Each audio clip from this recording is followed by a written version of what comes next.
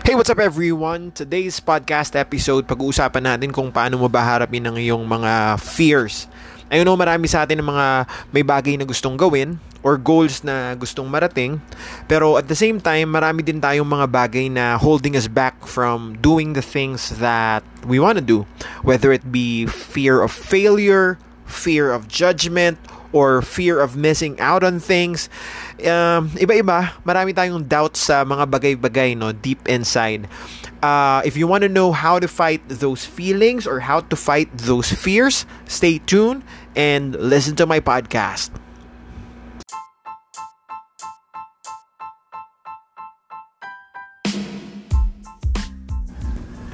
Hey, what's up everyone? Welcome to another episode of the Daily D Abundance Mindset Podcast.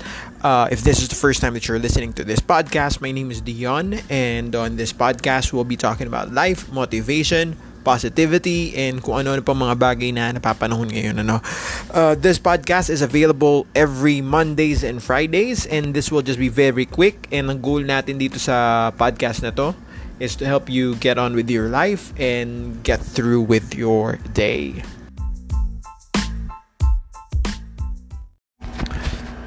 So, for today's episode, pag-uusapan natin kung paano mo haharapin ang mga bagay na kinakatakutan mo. Alam ko na may iba-iba tayong pinagdadaanan. We're all going through different stuff and may kanya-kanya tayong way kung paano tayo makakapag-adjust on a certain situation and how we're dealing with these things, no? So, the things that I'm going to share for you today are things that I'm doing to face my own fear. Masasabi ba natin na I don't have fear or hindi ako natatakot? Hindi ako natatakot na mag-try ng mga ibang bagay or gumawa ng kung ano-ano, no? No, here's the truth. A lot of times, just like everyone else, I'm scared to do the things that I have to do. Especially kung bago yung isang bagay sa akin or if it's something that I haven't done before. Let's say I have to do something and a lot of people depends on the action or decision that I have to make. Kapag may mga nakadepende sa akin, it's something that I am not confident, and lalo na kung alam ko na hindi ko talaga yun alam, syempre natatakot ka rin, ano? And it's okay to feel afraid, or it's okay na magkaroon ka ng fear, lalong-lalo na if you care for the thing that you wanna do, 'di ba? Pero it doesn't mean na dapat hayaan natin yung mga sarili natin na fear should stop us from doing the things that we have to do. 'Di ba? So, okay lang na nandyan yung fear pero you have to fight that feeling. And sabi ko nga sa inyo, i-share ko sa inyo ngayon kung paano ko dinideal yun sa akin, lalong-lalo na kung meron akong gustong gawin or meron akong gustong i-try. Sabi nga, I remember when talking about courage, sabi, courage is not the absence of fear, but courage is having the strength to face your fears. Nabasa ko lang din yun. So, hindi ko nakilala kung sino exact na nagsabi nun. Pero it's true.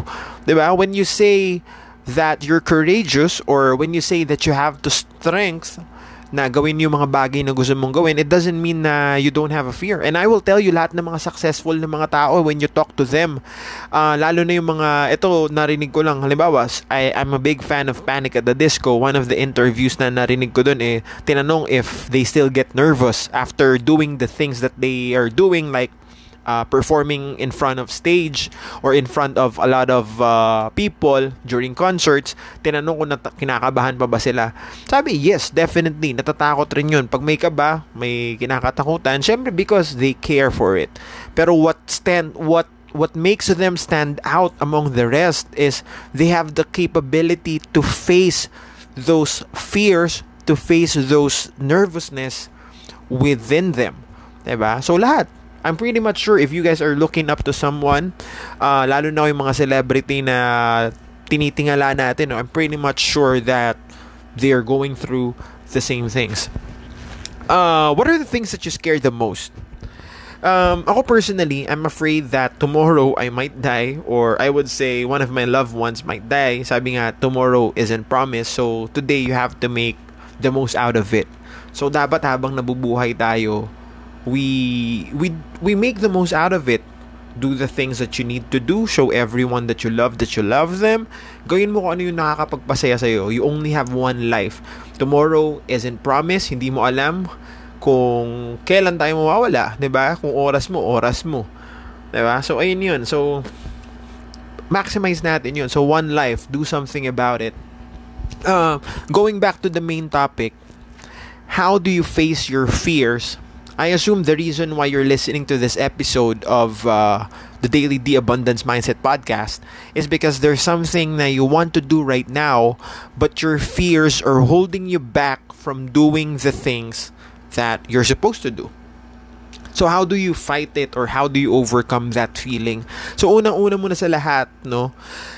Bago tayo pumunta, kasi special to no? So how do you fight your fear? There's only one way for you to fight your fear. Pero bago ko sabihin yun, pag-usapan muna natin yung self-awareness. So ask mo yung sarili mo, what's really crippling you down? Kasi minsan nandun lang yung feeling na para ka lang kinakabahan, para ka lang natatakot. Pero before anything else, you have to be self-aware. What's that thing that's making you scared of doing the thing or the things that you have to do? 'Di ba? So ano yung mga things that are crippling you down? Let's say for example, no, hindi na ako lalayo. Let's say for example sa corporate world. Corporate world kasi day job tayo ngayon, 'di ba?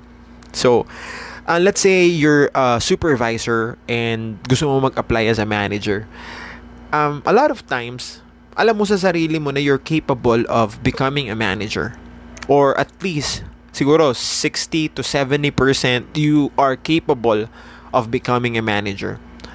Pero most of the time, you don't wanna try it, you don't wanna grab it because number one, baka natatakot ka na hindi mo makuha. Number two, baka natatakot ka na pag hindi ka nakuha, ano yung sasabihin ng ibang tao? Or number three, ito yung pinaka lagi kong naririnig madalas, is iniisip mo kagad na, uy, meron na diyang nakuha, meron diyang na-select, or ano yan, politika yan, meron na yang kukuhanin. 'Di ba? So, ayun yung, sometimes when you're scared, when you have fear to do the things that you need to do, paminsan yung utak natin gumagawa na lang ng mga false narrative for us not to do the things that we have to do. Okay, what do I mean by these false narratives? Minsan we're already creating up stories in our heads. It's an excuse to not do the things that we have to do. And I will tell you, hindi tayo mawawala ng excuses Ang minds natin ay magaling lumusot at maghanap ng palusot. 'Di ba? Bakit? Kasi syempre nandun tayo sa survival instinct.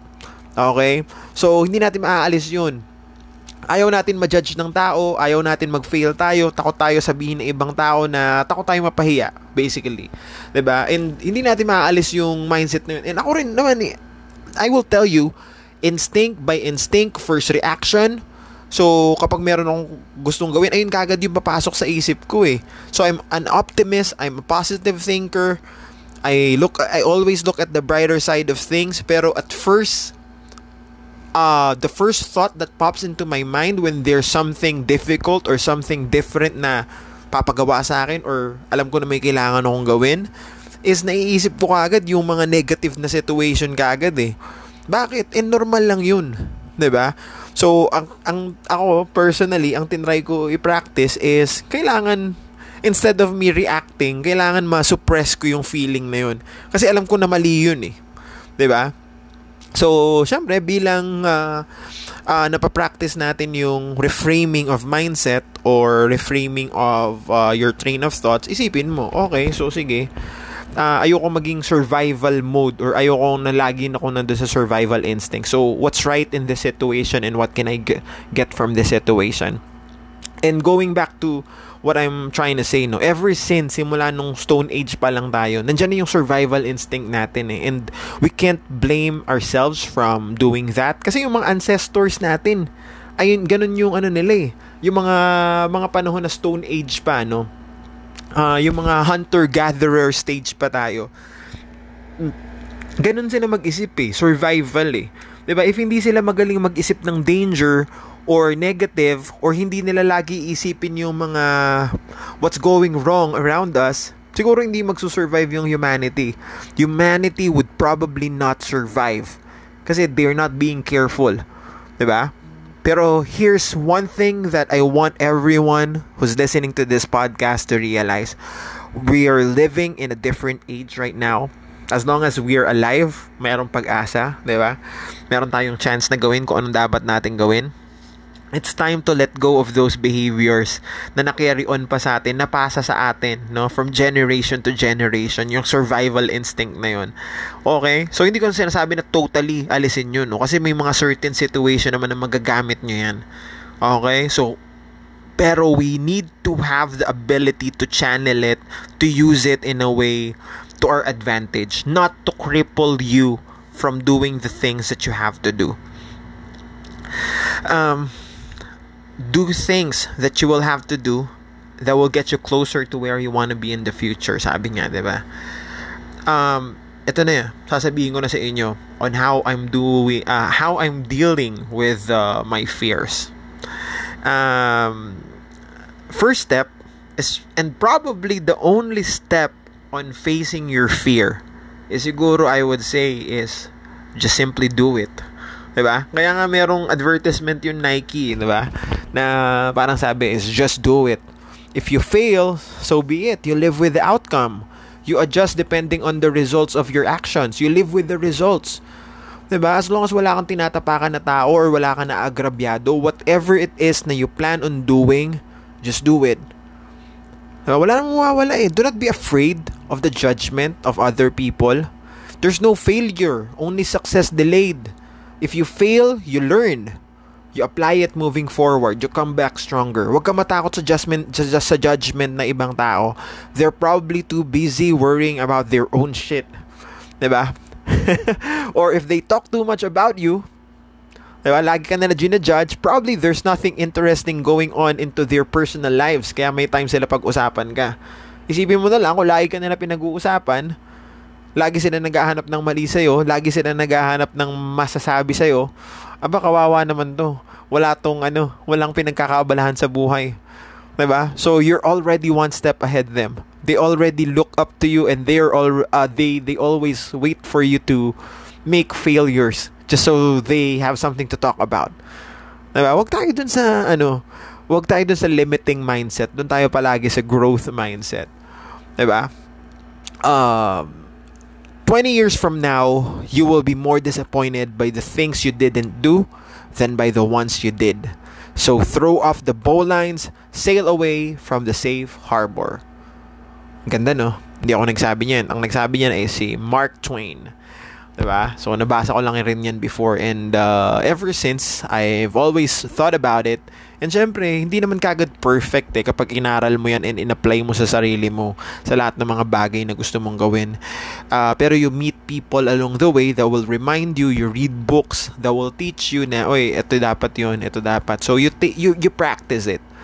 I'm not close to being perfect, pero I would say na every day I strive in pushing myself to be a better version of myself than who am I yesterday, 2 months ago, 3 months ago, a year ago, 5 years ago. Kailangan mas better ako.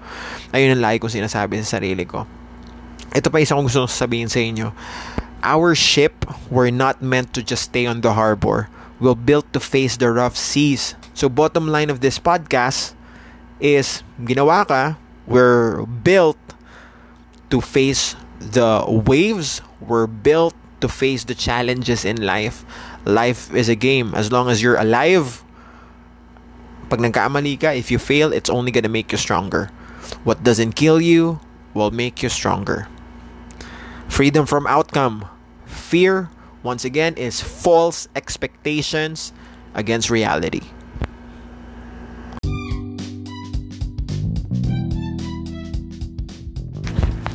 Alright, so that's it for today's episode of the podcast. Kung nag-enjoy kayo, tell me what's your biggest fear and how are you facing it. Pag-usapan natin yan, ano? Send me a message or comment on this post or sa post kung saan mo nakita yung link na to para makapag-brainstorming tayo. And if you need someone to talk to or need advice sa life, sa money, sa love, sa health, or whatsoever, feel free to send me a message. If you think meron kayong kakilala or kaibigan or kamag-anak that might benefit from this podcast, feel free to share this. ipalaganap natin ng inspirational wisdom na ng hatid ng podcast na to. Sana meron, di ba? Inspire and bring out the best in people. Feel free to share this. If napakinggan mo naman dito hanggang dulo, screenshot mo tapos share mo sa stories mo, no? Tag mo ako. If you haven't followed me on social media, you can look me up. Search for Dion Punzalan.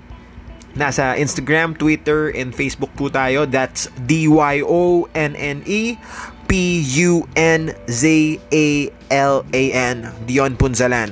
So yan lang po, malaking bagay if you give me guys feedback and share me kung ano ba yung mga next topics na you want me to discuss on this podcast. By the way, I also have a YouTube channel pero ngayon hindi siya masyadong active kasi mas madaling gumawa ng podcast, so mas nagko-concentrate tayo sa podcast and we're doubling down on it. Alright, so ayan lang naman for today. Thank you so much guys for your time. I appreciate you reaching to the end of this podcast, and once again, I remind you, do things today that will get you closer to where you want to be in the future. Let's go. Bye.